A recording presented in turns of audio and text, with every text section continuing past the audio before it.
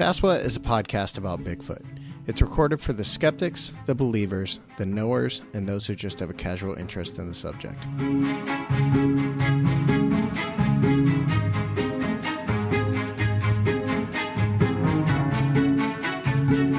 For more information, visit sasquatch.com. Okay, this is a preamble to the show itself. This is Mark and I talking prior to our major interview with George Noory, which we have just completed, actually, but we're sticking this at the front of the show just to remind listeners that the Sasquatch meetup is coming up August, what did you say, the 5th? August 5th. August 5th in Peninsula, Ohio. So if you're in the Ohio area, and we know a lot of listeners are in the Ohio area, we're going to meet up at Fisher's Cafe and Pub. It's called a pub. It's mostly pub. I mean, the back half of the building is a pub, but right. The front half of the building is a restaurant. We're probably going to sit, I would imagine, out on the patio. But either way, come down to Peninsula. I think, what is the start time for this? Do we have that? I have it at 6 o'clock. Okay, so we're saying 6 o'clock, which is early, but it's a Friday night, so leave work early and come join us in Peninsula for dinner. Yep. If you're on Facebook, go on our Facebook page, hit that join button so we know you're coming, so we can have some sort of idea what we need to be doing in terms of reserving space at the restaurant. But even if you're not going to do that, don't worry about it. Just come down. We're just excited to have people with us at this event. So, again, that's the Sasquatch meetup, and it's taking place in Peninsula, Ohio on August 5th, which is Friday at 6 o'clock. So are we leading a Peninsula Python expedition? Oh my gosh, that's actually the secret is afterward we're going to find the Peninsula Python deep in the jungles of Cuyahoga Valley National Park. So yeah, I just recently learned they have a one-day festival, Peninsula Python Festival. It's not. I just saw that somewhere. I don't know when overlap. When it is. This isn't. Huh? Is there overlap? Are we? I don't think so. Wouldn't it be incredible? We should have scheduled that. Maybe next year, the next Sasquatch meetup. But yeah, this Sasquatch meetup is August 5th at 6 o'clock p.m. So we hope to see you guys there. And let's get into this interview we just did with George Noory. This is Sasquatch, a podcast about Bigfoot, and I'm one of your hosts. My name is Seth Breedlove. I'm joined tonight by my pal, as always, Mark Matsky. Greetings from Northeast Ohio. And tonight we're joined by a special guest, one George Noory. You may know him as the host of Coast to Coast AM, the world-famous radio show that Mark actually helped introduce me to last year. I got to spend some time with George back in, I think it was March, out in Colorado when I was at the Beyond Belief show that I did. Right. And George is a fascinating character to me because he's a journalist, a reporter. He kind of reminds me of what I would like to be because he's very serious about the subjects that he's involved in. And he has an amazing kind of personality for this kind of thing. So he seemed to me to be the perfect kind of fit for us to talk to someone to on this very show. And obviously someone with such a prestigious background is someone we want to get their thoughts on so many different opinions and pick their brain. So that is what we're going to do tonight, is pick George Noory's brain about Bigfoot and the paranormal and pretty much everything else that we can think of. And I'm sure Mark has an endless litany of things he wants to talk about. Litanies are my specialty, are they not? Yeah. So I'm going to let Mark open up, actually, and get right in for George. Oh, man. Well, George, first of all, thanks for coming on with us. We really appreciate it. Hey, Mark, it's my pleasure. I'm looking forward to, I just interviewed Seth on Coast to Coast, and we're talking about the invite to appear on your show, and so I jumped at it. I'm looking forward to it. Oh, fantastic.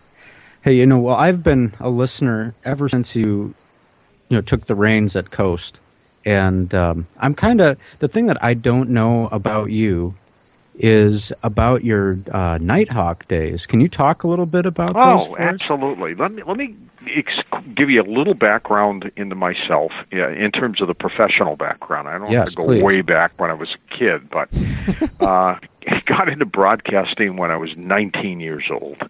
And I was a copy boy, production assistant at a television station in Detroit, Michigan, where I was born. And I did that for a couple of years, got a job as a radio reporter at a 50,000-watt station in Detroit. It was called WCAR at the time. And from there, I kind of blossomed. I wanted to start doing some television. So I was hired as a producer at a TV station, and then I went to another station in Detroit as an executive producer. After 4 years there, I went to Minneapolis as the country's youngest news director at a major market. I was 28 years old. After that, I went to St. Louis as a news director, and at that point, NBC was trying to hire me for either Los Angeles or New York, and I was just happy in the Midwest. I was a kid who was born in Detroit, and that's what I wanted to do, and my wife was there, and my kids were there, and, I was a young kid at 28, 29 years old, and I wanted to stay in St. Louis. I really enjoyed that opportunity, and I did that for 3 years.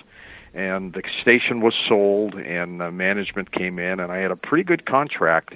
And they, were hemming and hawing. And while they were hemming and hawing, a public relations company offered me a job to set up a television division for them at about, a time and a half of what I was earning at the TV station. So I went to the management of the new people, and they said, well, we haven't closed on the purchase of the station yet. It could take another 3 months, so we don't know what we're going to do. And I said, yeah, but my contract's up. What's happening? And, well, we don't know. So I took the public relations job. But from that point, I owned a restaurant, I owned a television production company, and I did all of those things and got out of the business. I got out of broadcasting. And years later, after I'd sold those businesses, shut the restaurant down, that wasn't very successful at all. I wanted to get back into broadcasting, and I had to literally recreate myself. I was watching television one night, and I was watching a movie called Talk Radio. Eric Bogosian was the actor, and it was based on a true story of a talk show host named Alan Berg from Denver, who was killed by a neo-Nazi group after his show. And I went, my God, that's unbelievable stuff. That's one thing I haven't done. I haven't done talk radio. The biggest station in St. Louis at the time was KMOX Radio. They had an exodus of talent that decided to jump ship and go to a different station. So they were shorthanded. So I called up the general manager and the program director. They all knew about me. And they said, yeah, we could use your help. Come on in. We can't pay you a lot, but, at least you can help us and we can help you. So I did. I started doing talk radio and fill-in things on that station. At that point, a competing station that was running coast to coast canceled Coast to Coast. This is how ironic everything is. And hired me to do the late-night local talk show in St. Louis, and I was called the Nighthawk. Yeah. And I did a lot of things that we did on Coast to Coast then and now, same guests, and just kept building that. We became number one in the marketplace. And at that point, the network, Coast to Coast, that was on a different station in the market finally, decided they wanted me to do some fill-in for Art Bell. So that's what I did. So I would do my local show, I would do Coast to Coast, and it just took off. And then one day they called me back up and said, we're flying to St. Louis, we need to talk to you. And I said, about what? And they said, we're going to make you an offer to be full-time. And I went, why? And they said, well, Art's retiring. And I'm thinking to myself, again. And so they flew to St. Louis. And they had a contract in their hand. There was no negotiating. Keep in mind, I'm a guy in St. Louis, a little market there. They put it on the table. I looked at it and went, Jesus, this is 5 times what I'm earning right now. And I tried to keep my composure. I didn't try to jump up and down. And I said, well, can I have this or that? And they said, okay, that's reasonable. So they tossed in a few more little goodies, and we signed the contract. And that was in September of 2002, and I went on the air full-time for Coast to Coast. I'd been filling in part-time for years, but I went on the air full-time in January of 2003, and that's how it all happened. So, George, because it sounds to me like prior to kind of coming to Coast, you really didn't. Had you ever had any kind of dealings with like the paranormal or the strange and unusual? I mean, what was your kind of was Coast a baptism into that kind of thing? Oh no, I was born in the paranormal. Okay. When I was 11 years old, I had an out-of-body experience. My mother used to bring me home books on UFOs and extraterrestrials. I studied Eric von Daniken when I was a teenager, Edgar Cayce, the Prophet. I was into all those things, so it was a natural evolution for me. And I did many of those kinds of shows when I was the local Nighthawk in St. Louis. Mm-hmm. So that's what caught the ear of the network when they decided to have me start doing some fill-in, because they said, my God, this guy's doing our stuff. He knows it. He knows the genre. He knows it all. I first got interested in Bigfoot when I was a young kid, reading about the abominable snowman, the Yeti. And, years later, I began to study the fact that this creature, whatever it might be, is also here in the United States. It's in North America. And so I got into all these things prior to doing the radio shows.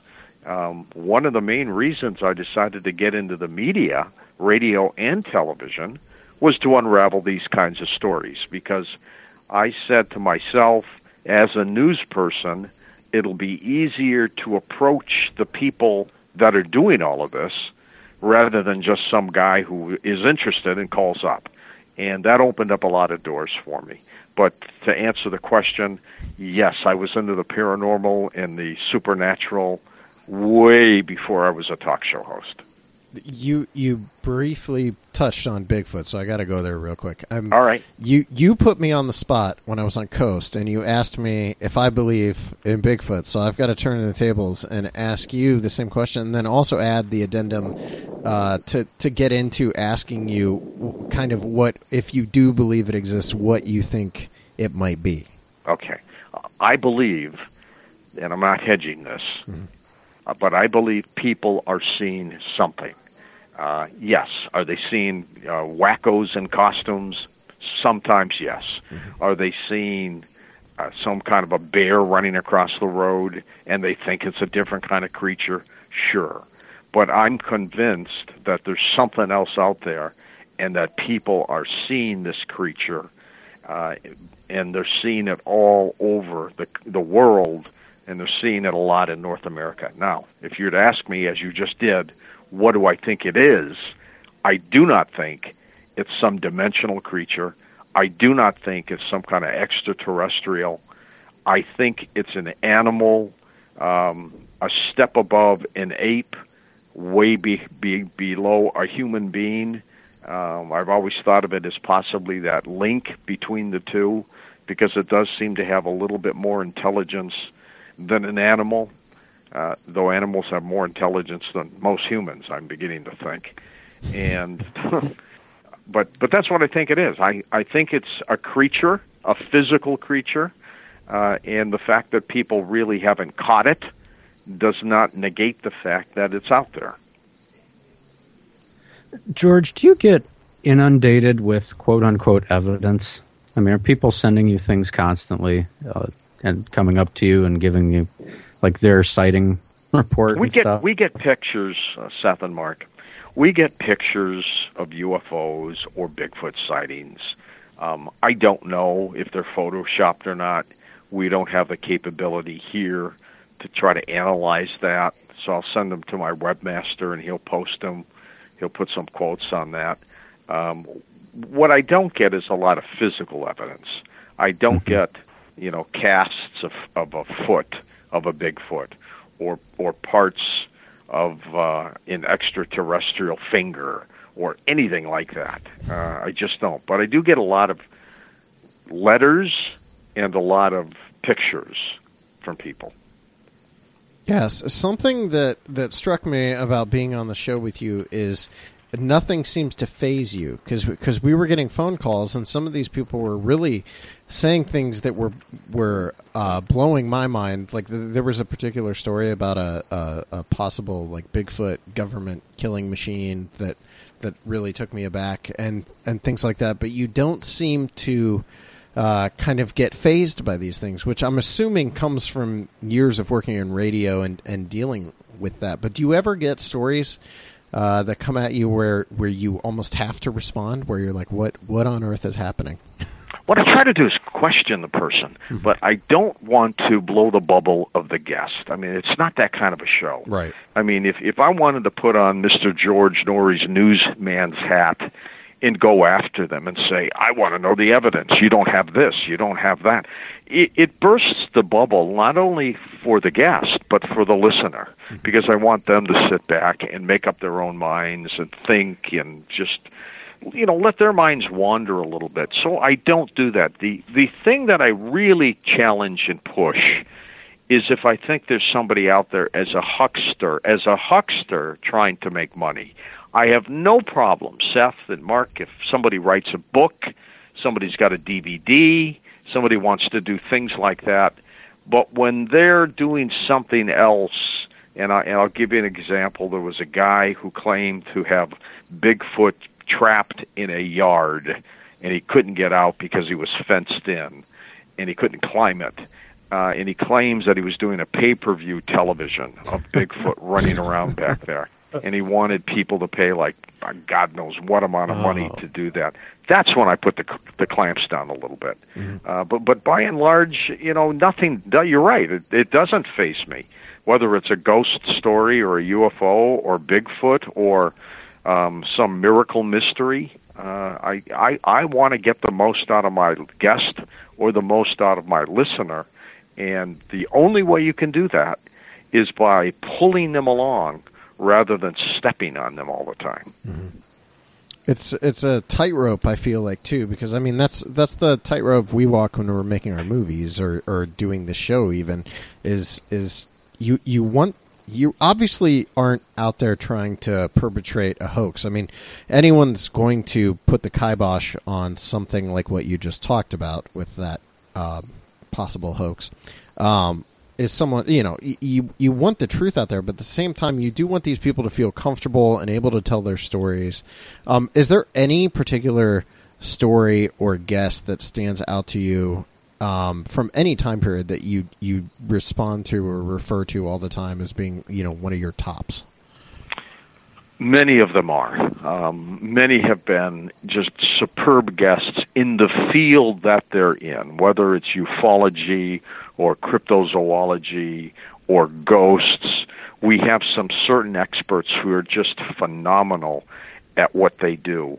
And those guests come back quite often. You hear them a lot on the show because they're good. They're good at what they do.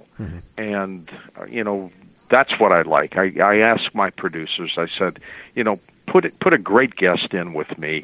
And you'll find if you hear more about me on the show than the guest, it's not a great guest, because I don't want to dominate the program. I want to be able to facilitate it and move it along and get the great questions out. But if you're hearing me talk more than the guest isn't that good. And gosh, I've had some guests on, guys, who have, it's a 3 to 4 hour live show, and you ask them a question, and their first answer is yes.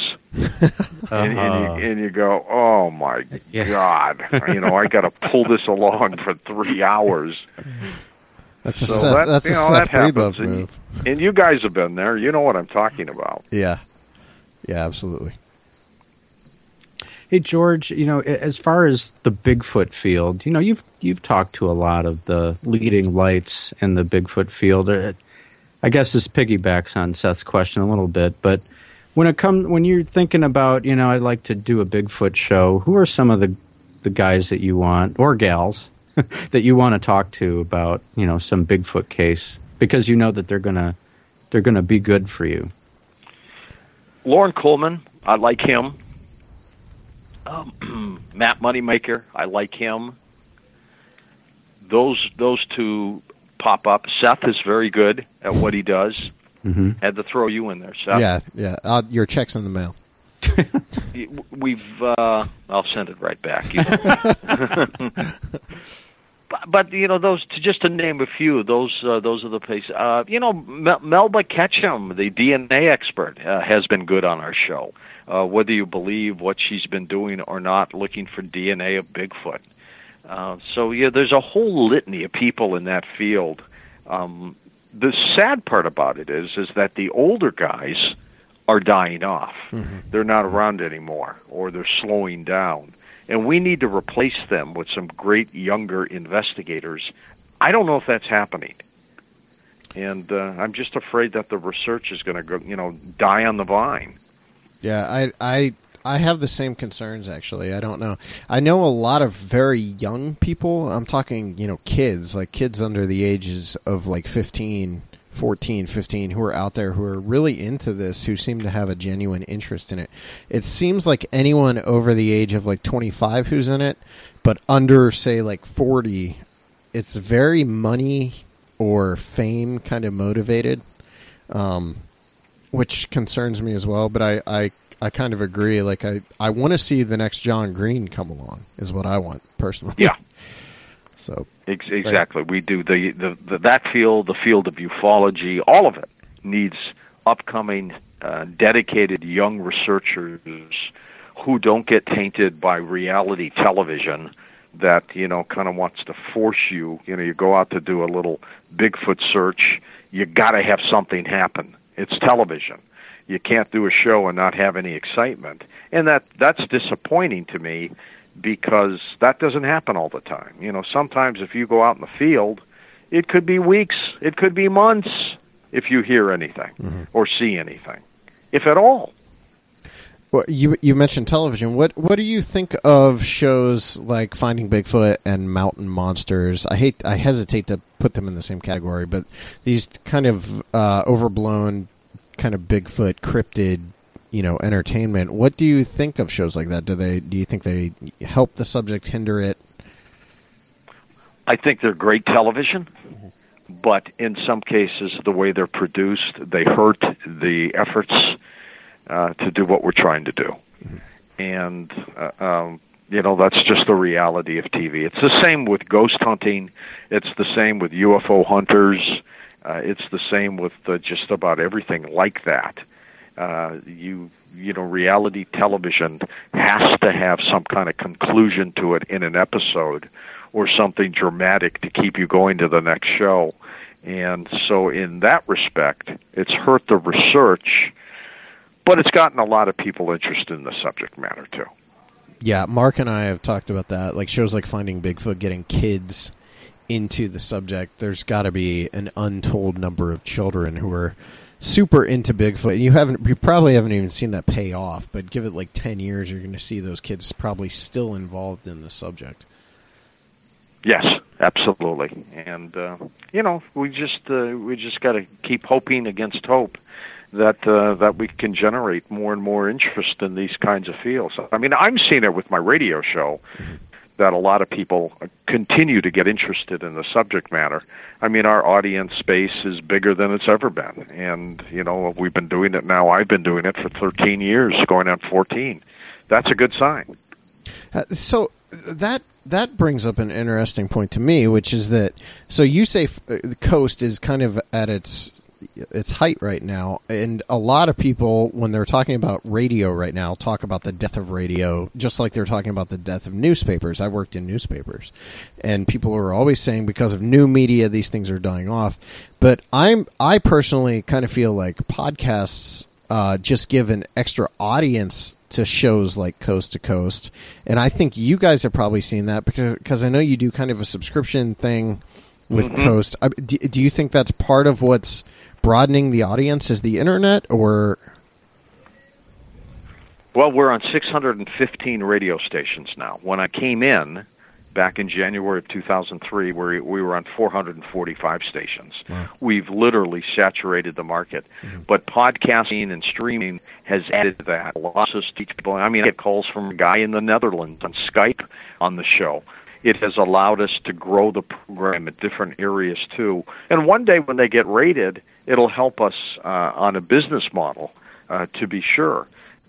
We have just implemented a little program, an idea that I came up with, to feature people in your field who are doing podcasting, who aren't necessarily getting the kind of exposure. You guys are fortunate. You're on 97.1 FM, too. Mm-hmm. But a lot of people who podcast don't have that ability to broadcast on terrestrial radio and to get the word out with what they're doing. We're going to start highlighting them on the program in a 2 or 3 minutes, interview, mentioning who they are, interviewing them, talking about their podcast, giving them some exposure that they're normally not going to get.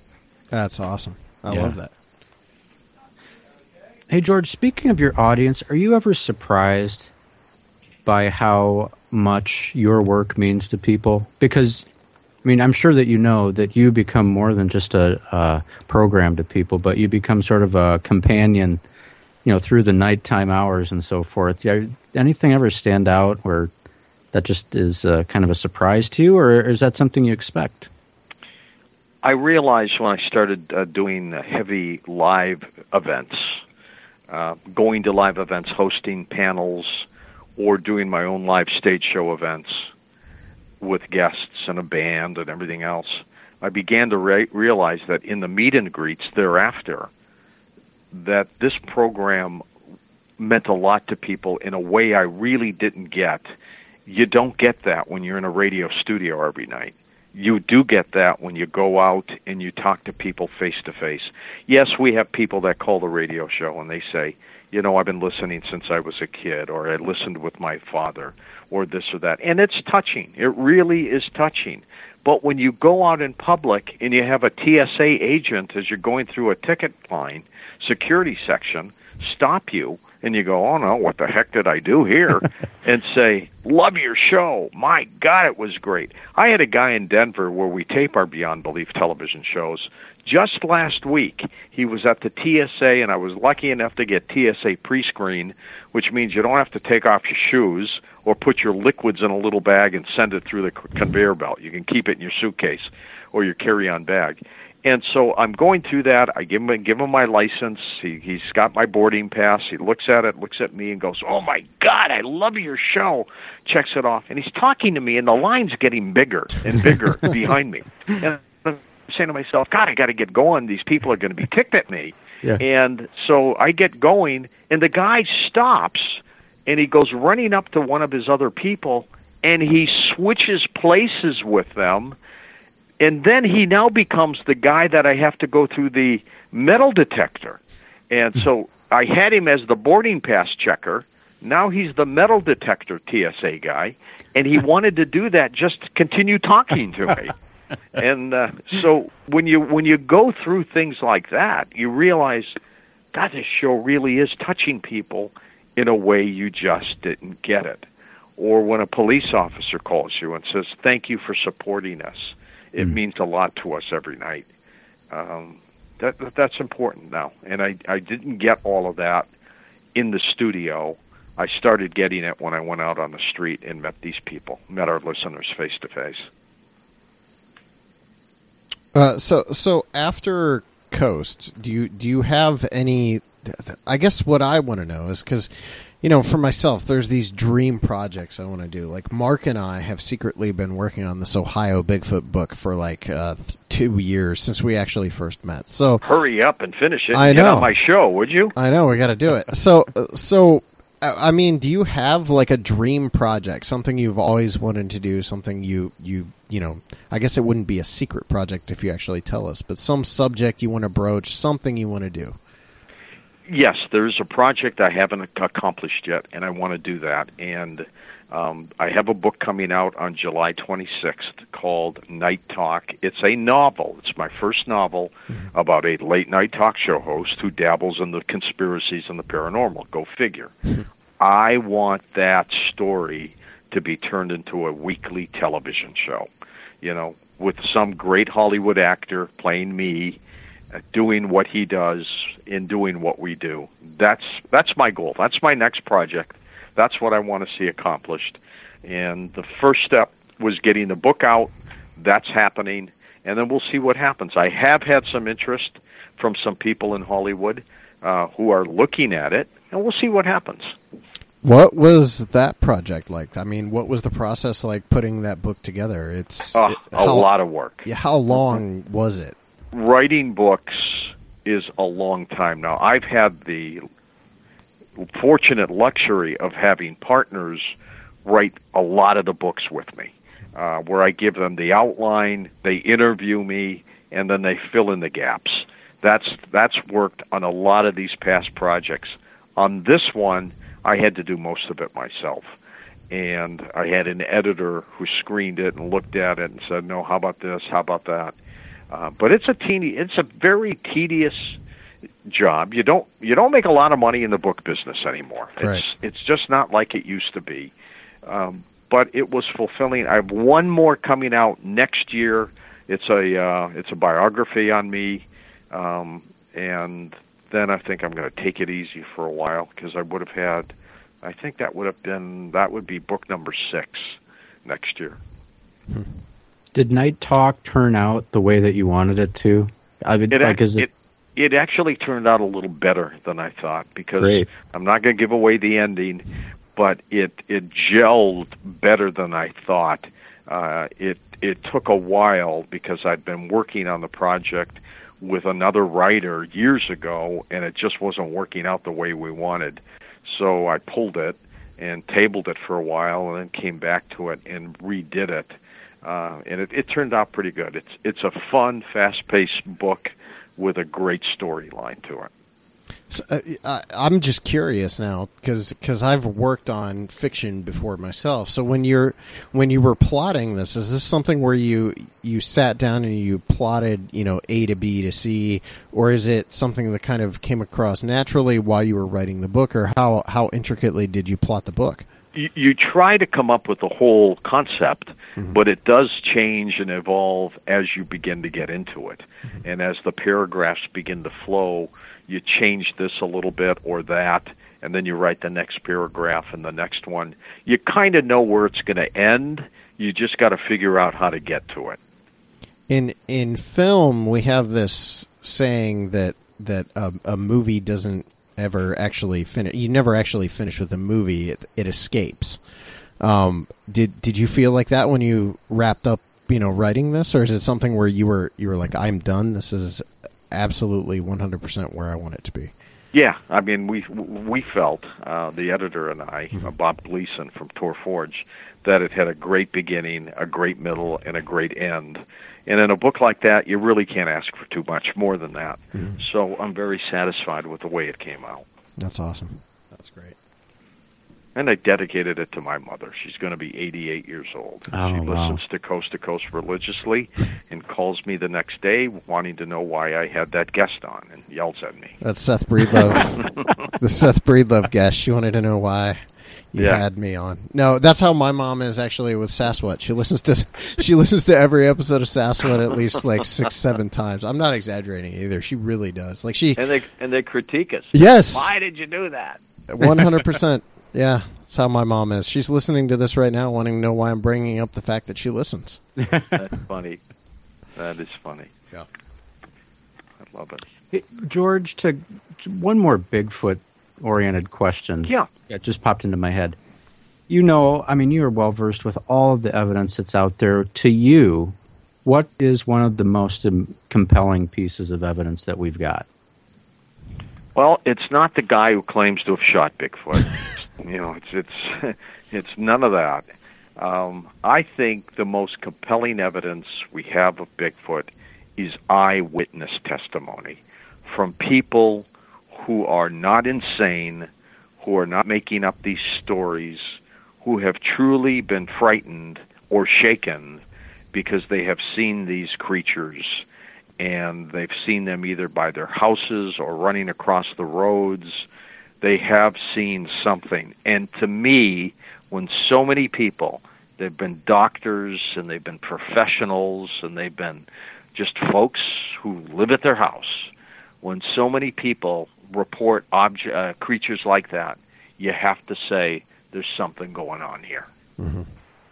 Yeah, that's I echo that 100% actually with my kind of experience with the subject as well. Let me really quick, George, suggest the Ouachita Project monograph from the North American Wood Ape Conservancy, which is NAWAC. They're a Bigfoot research group. They actually go into one particular area in the Ouachita Mountains during the summer, and they're in there for like 5 months in shifts, pretty much every week. And they've cataloged some really amazing stuff in there over the last probably 5-6 years. I don't know if you're familiar with Kathy Strain, but she's involved in the group, and she's done some amazing work as well with a book she wrote called Giants, Cannibals, and Monsters. So if you're ever looking for some really good Bigfootery, that is tops as far as like evidence in favor of the creature's existence. Because whenever I'm feeling extremely skeptical, that's one of the places I turn to kind of bring me back over. Yeah, definitely. Send producer Tom some contact info. Yeah, I'll have to, and we'll get working on that right away. Yeah. All right. So now you guys have an event coming up in Asheville. Can you tell us a little bit about that? Sure. I'm doing a lot of live stage show events now, and I just completed one in St. Louis. I've done them in Toronto and Vancouver, and I'm doing one in Asheville, North Carolina on August 27th. It's a live stage show event, which will include 3 guests: Micah Hanks on UFOs, William Forstchen on solar flares and EMPs that could take down our power grid, and paranormal investigator Joshua P. Warren. Live band there. I sing at these events.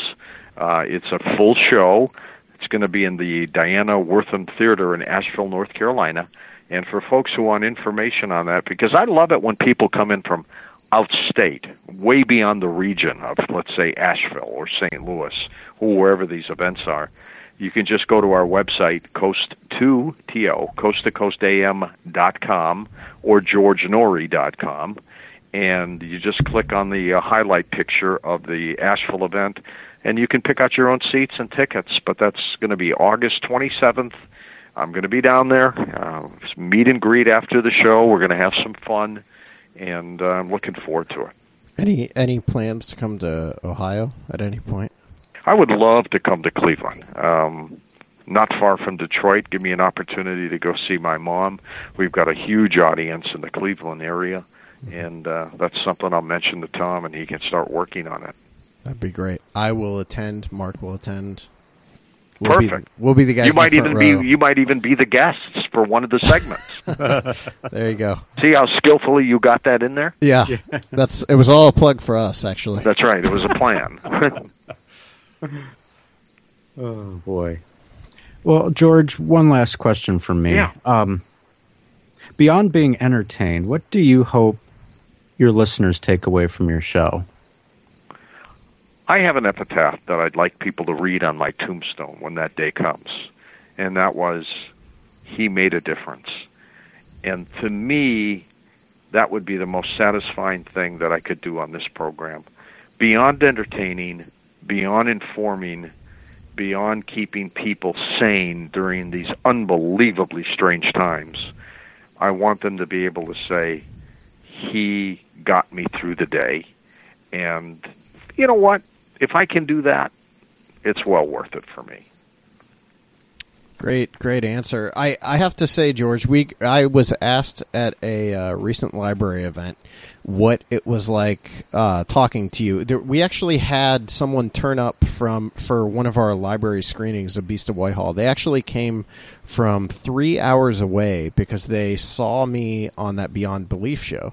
And they asked what it was like to get to, meet you and talk to you. And I said the thing I can tell you about George that struck me right off the bat is I've done a lot of these interviews. I was just on the radio today with another guy locally.